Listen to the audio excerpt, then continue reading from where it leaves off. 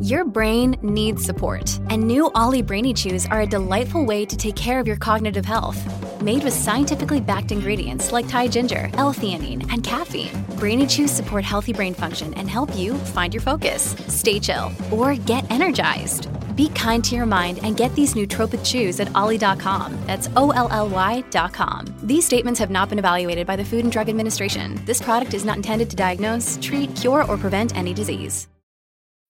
When you need mealtime inspiration, it's worth shopping Kroger, where you'll find over 30,000 mouth-watering choices that excite your inner foodie. And no matter what tasty choice you make, you'll enjoy our everyday low prices, plus extra ways to save, like digital coupons worth over $600 each week. You can also save up to $1 off per gallon at the pump with fuel points. More savings and more inspiring flavors make shopping Kroger worth it every time. Kroger, fresh for everyone. Fuel restrictions apply.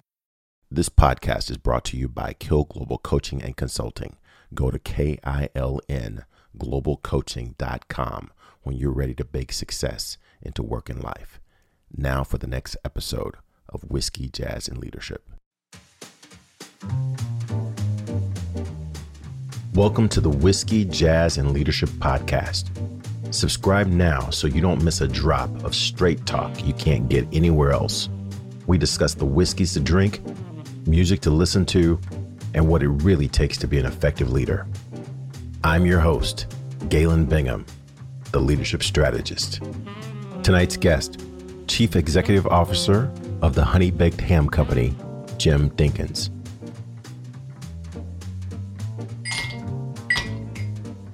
Hey, what you drink?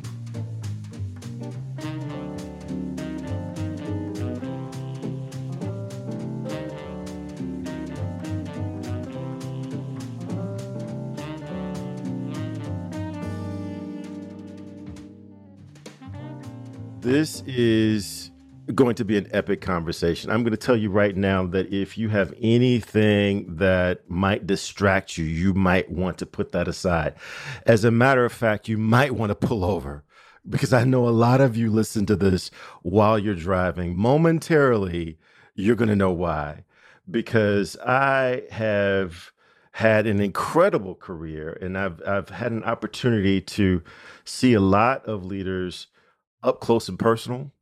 And many of them are just folks that you just marvel at and you wonder how in the world did they do that? Very seldom do you get an opportunity to actually have conversations with those leaders. Well, that's exactly who I get to talk to today.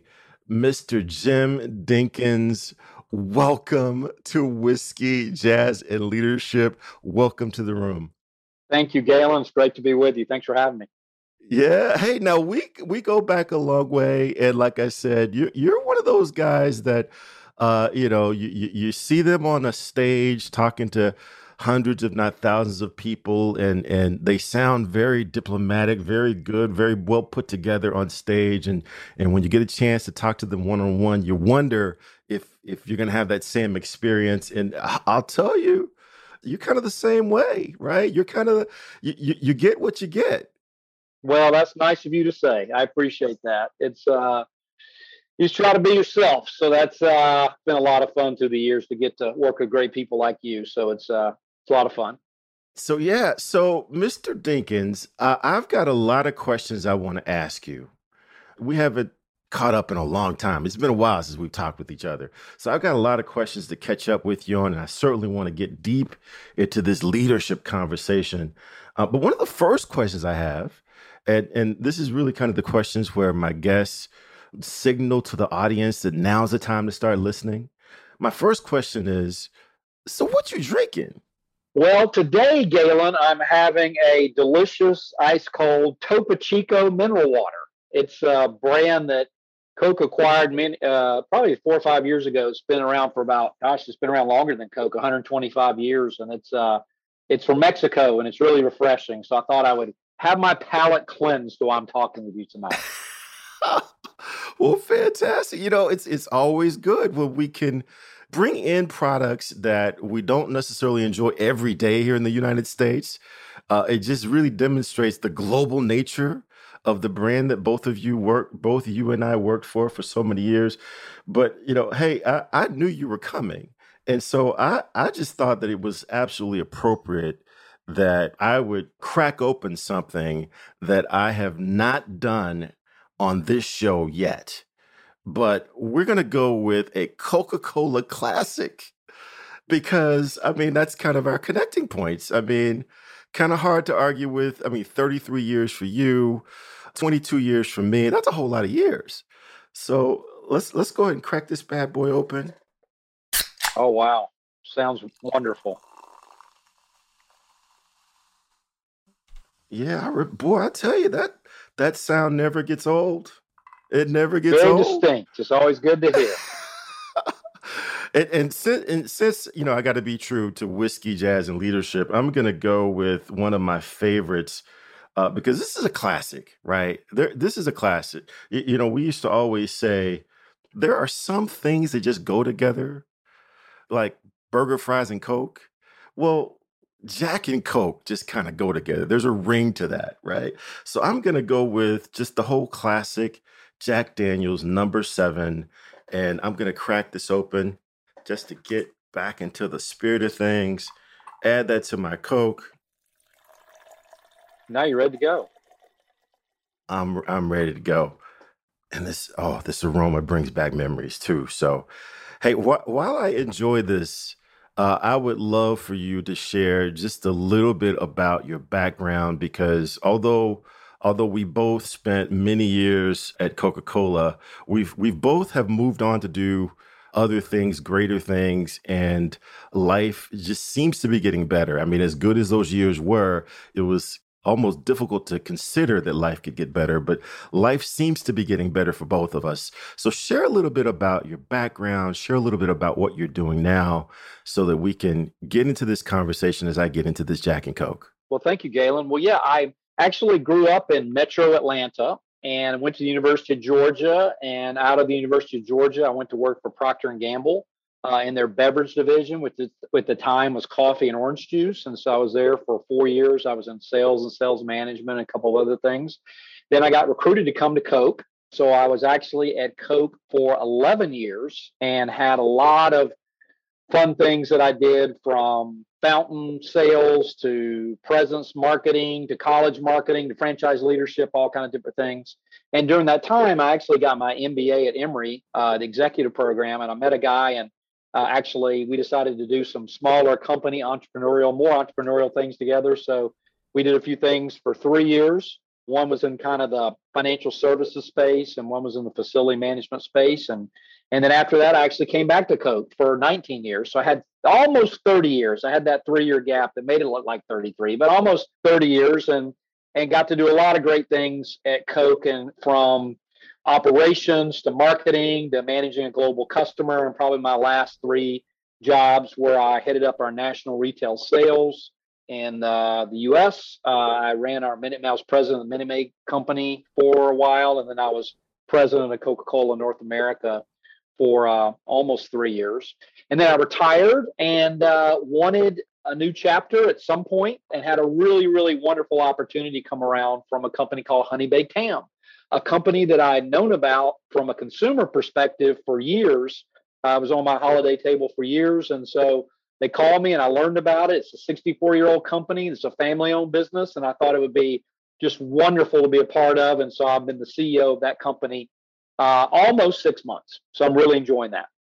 Wow. I mean, that is just amazing. And no surprise to me that you didn't get much of a break between your last opportunity and this one. Usually when people of your level, of your caliber are available in the marketplace, it doesn't take long for folks to find out. So it doesn't surprise me at all. That's very nice of you to say. It was very flattering to have them reach out to me and be interested in me, and it was just a really great fit. So I'm excited to be there. Yeah. Okay. Well, let's get into this conversation because one of the things that as I'm getting deeper into my career and deeper into age, and my little girl, my only little girl, is actually in college now, so it's like it's wow. crazy to consider.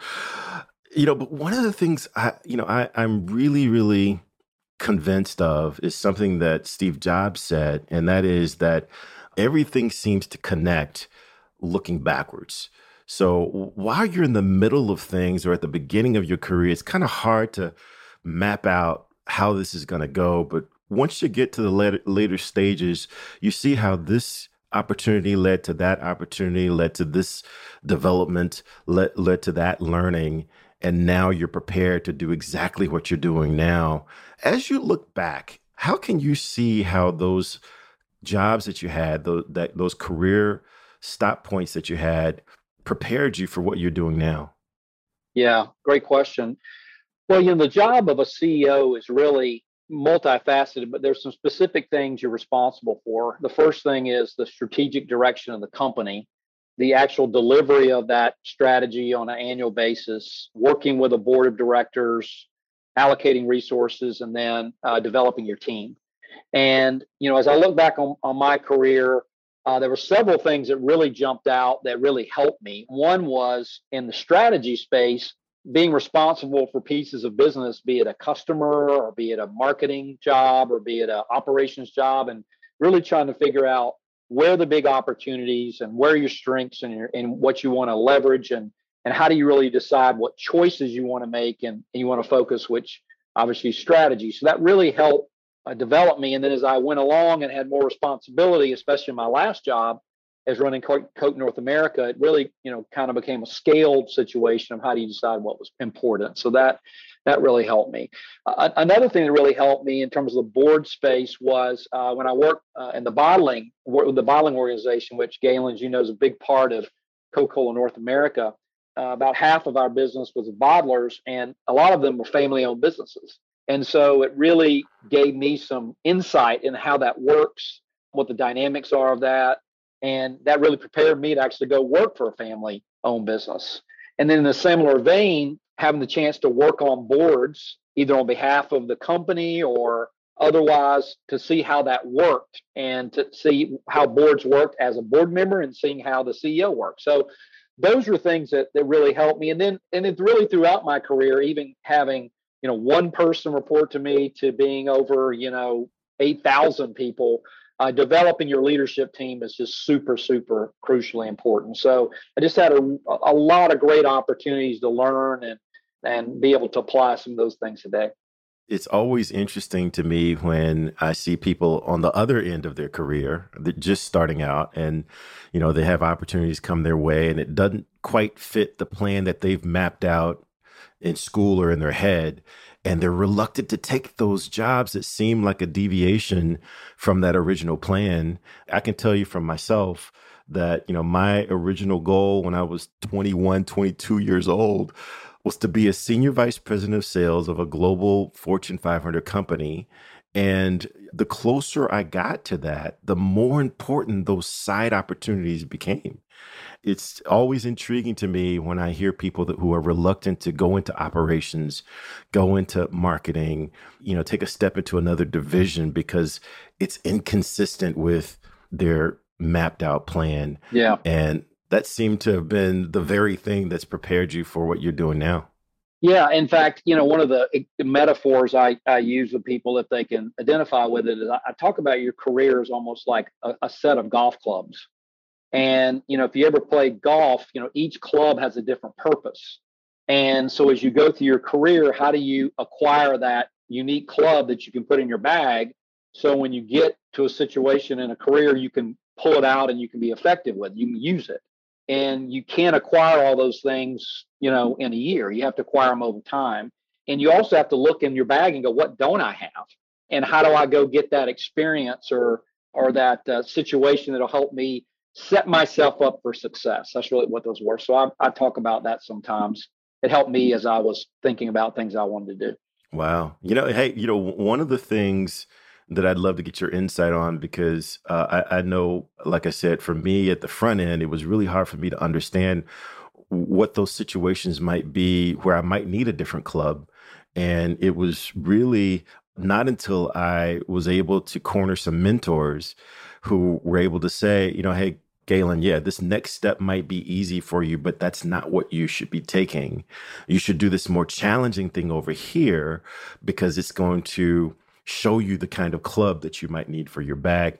What role have mentors played for you? I talk a lot about invisible mentors. You know, they could be people who you haven't met or you haven't talked to, or they could be people that you have had an opportunity to have them help you guide your career. But what role have mentors played in your career progression? Very important role. And the mentors that were the most impactful for me were the most honest with me. Early in my career, I had a manager, and he was very, very honest with me about things that I really need to improve upon, and knew that he actually came into a job where he was from a different function, and he was my boss. And quite honestly, I was young in my career. I'm thinking, well, gosh, what can this guy teach me, because he's never done this before? And he taught me a tremendous amount, because he talked to me about it's not only what you do, but how you do it, and how you lead others, and the role you play as learn how to be an executive. And that was something that really, really stuck with me, the people that were the most honest. The other thing is, most recently, quite frankly, I've had a person that I worked with in the past come back into my life via just some circumstances, and has been very, very helpful for me. A person I actually worked with at Coke years ago, who went on to do great things, and our paths crossed, ironically, about 6 months ago. And I've really been talking to them periodically about things, because I know they've experienced it. They've been a CEO, they've been a chairman of a board, and I've not done either one of those yet, technically. So I've gotten a lot of advice from that person, but really honesty, and not holding back on things they observe or things they see, because I think that's the way you can really help people. Wow. I mean, that's a big lesson, because you might think that you want your mentor to be someone who's going to tell you all the good stuff and say nice things to you and nice things about you. And what I'm hearing from you is that that's exactly the opposite of what you what you want. You could find anyone to tell you good things, but who's going to tell you the truth? Yeah, and I think the higher you go up in an organization, what I found is you have to identify those truth tellers, because the higher you go up, the tendency is for people to not really be as forthcoming as you would think, just naturally, because they want to have the best foot forward. They want to be optimistic, and all that's really great. But I found that I've tried to appoint someone in every role, like, okay, please tell me what's going on. Please tell me what you see. Please be honest with me. Please coach me, because the higher you go up in an organization, your own personal development sometimes is harder to come by. Yeah. I talk about that very lesson quite a lot with some of my clients. One of my mentors I think about a lot is someone that you and I both know, Stan Hutchin, longtime vice president at Coca-Cola. And when I first met him, I think I was a snotty-nosed 22-year-old entry-level salesperson. And Stan said to me once, because I was peppering him with questions about how do I become vice president, right? How do I do this? And he said, Galen, the only difference between my job today and my job when I joined this company 30 something years ago is that today I have fewer people with which to discuss my problems.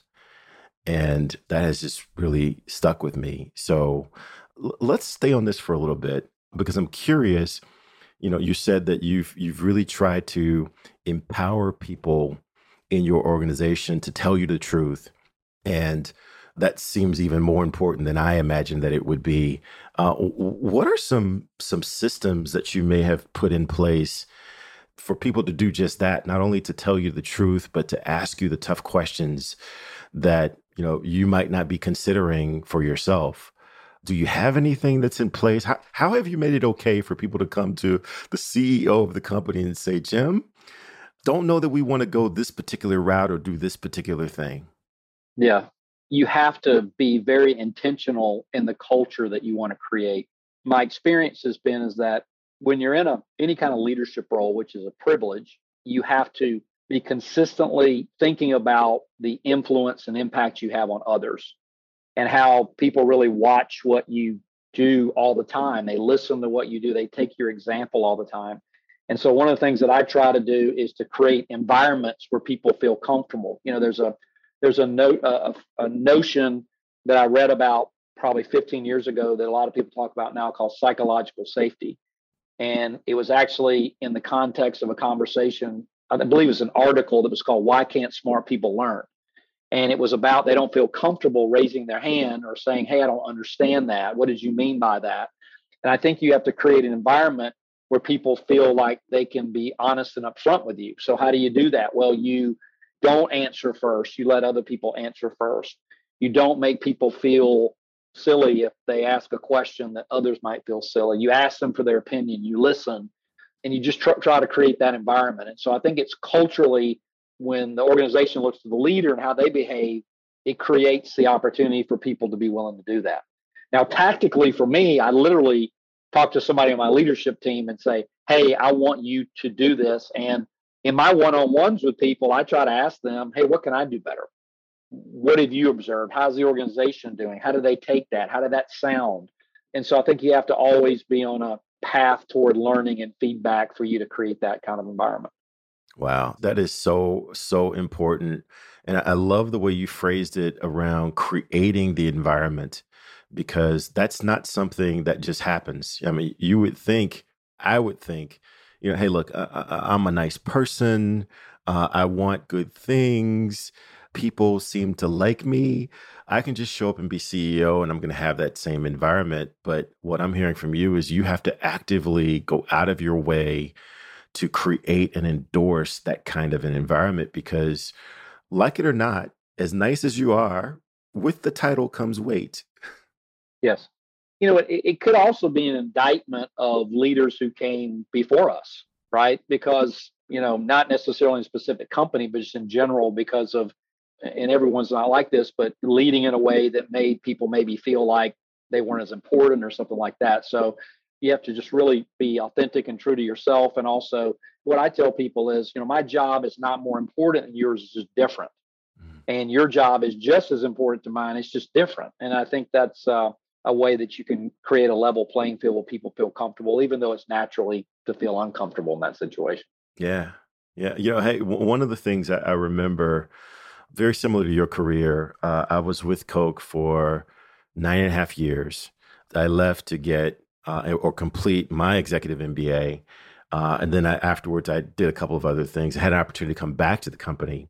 And when I came back, there was a video that was circulating throughout the company by Samotra Ghoshal, and it was entitled The Smell of the Place. Right. By the time I had come back, it had already become legendary. So it was old news to the folks at Coke. But that video just really struck me because it talked about this culture thing that you're talking about now, and what's called the smell of the place. How people can get a sense for what the truth is, irregardless of what the leaders might be saying, right? Because we could be saying one thing, but the smell of the place would suggest something totally different. And you have done a great job of encouraging that culture, encouraging that smell, whether it's in people telling you the truth or whether it's in people being innovative. Can you draw a line between how the culture that you've created as a leader has led to innovation or has encouraged innovation in the minds of people in the organization? Yeah, I think the notion that we talked about, having people, there's a notion that we talked about in my last job at Coke called boundaryless thinking. And we discussed the phenomenon of, if you ask a 6-year-old if they can sing, they say, of course I can sing.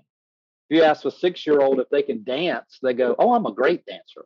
But if you ask a 26-year-old, they go, oh, I can't sing and I can't dance. And part of that is something happens to us between 6 and 26 or 36 or 16 or something, where people become to see all the things they can't do instead of the things they can do. And so I think in some cases you have to give permission that people can be innovative. You also have to create a culture where learning is part of maybe failure, if you want to call it that, or not being successful. That what did you learn from something? You can't create a punishment culture with that. You have to learn from it. And so you've got cultural things you can do, and then you can do fun things to bring out innovation. One of the things that actually one of my colleagues came up with at Coke North America was this thing called the Grand Challenge. And it was kind of like a Shark Tank where we opened it up to the organization and they could come in and present things. And we had some really cool ideas that came out that really made a difference in our business and some for the society. Like this one group came up with this way that actually was called a thing to actually capture litter out of rivers. And it was something we funded and actually some other people funded it. So I think you have to try to create the culture, and nobody's perfect. So and you have to have the right organization too. One person can definitely influence it, but it takes the right organization. And then you have to create tools for the organization to do, like the Shark Tank ideas, and just make sure that people do that. In fact, one of the things that I think James Quincy did really well at Coke in his initial role as CEO is he actually talked about on one of his first earnings calls about something that didn't work, an innovation that didn't work. Wow. And I had never heard a CEO talk about that on an earnings call, right? Me and either. I thought that was very impactful because he was allowing the organization to say, hey, look, that's okay. It didn't matter that it really didn't work. What did we learn from it and where do we go from there? So those are just a few things that I think are helpful. Hey, it's not too late. Hit that subscribe button so you're sure to catch the next episode. If you're really enjoying the vibe, leave us a review or become a VIP for guest and show exclusives. Cheers.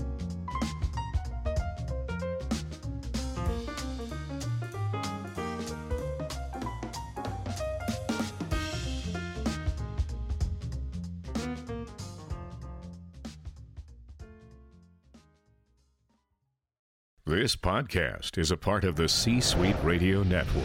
For more top business podcasts, visit c-suiteradio.com.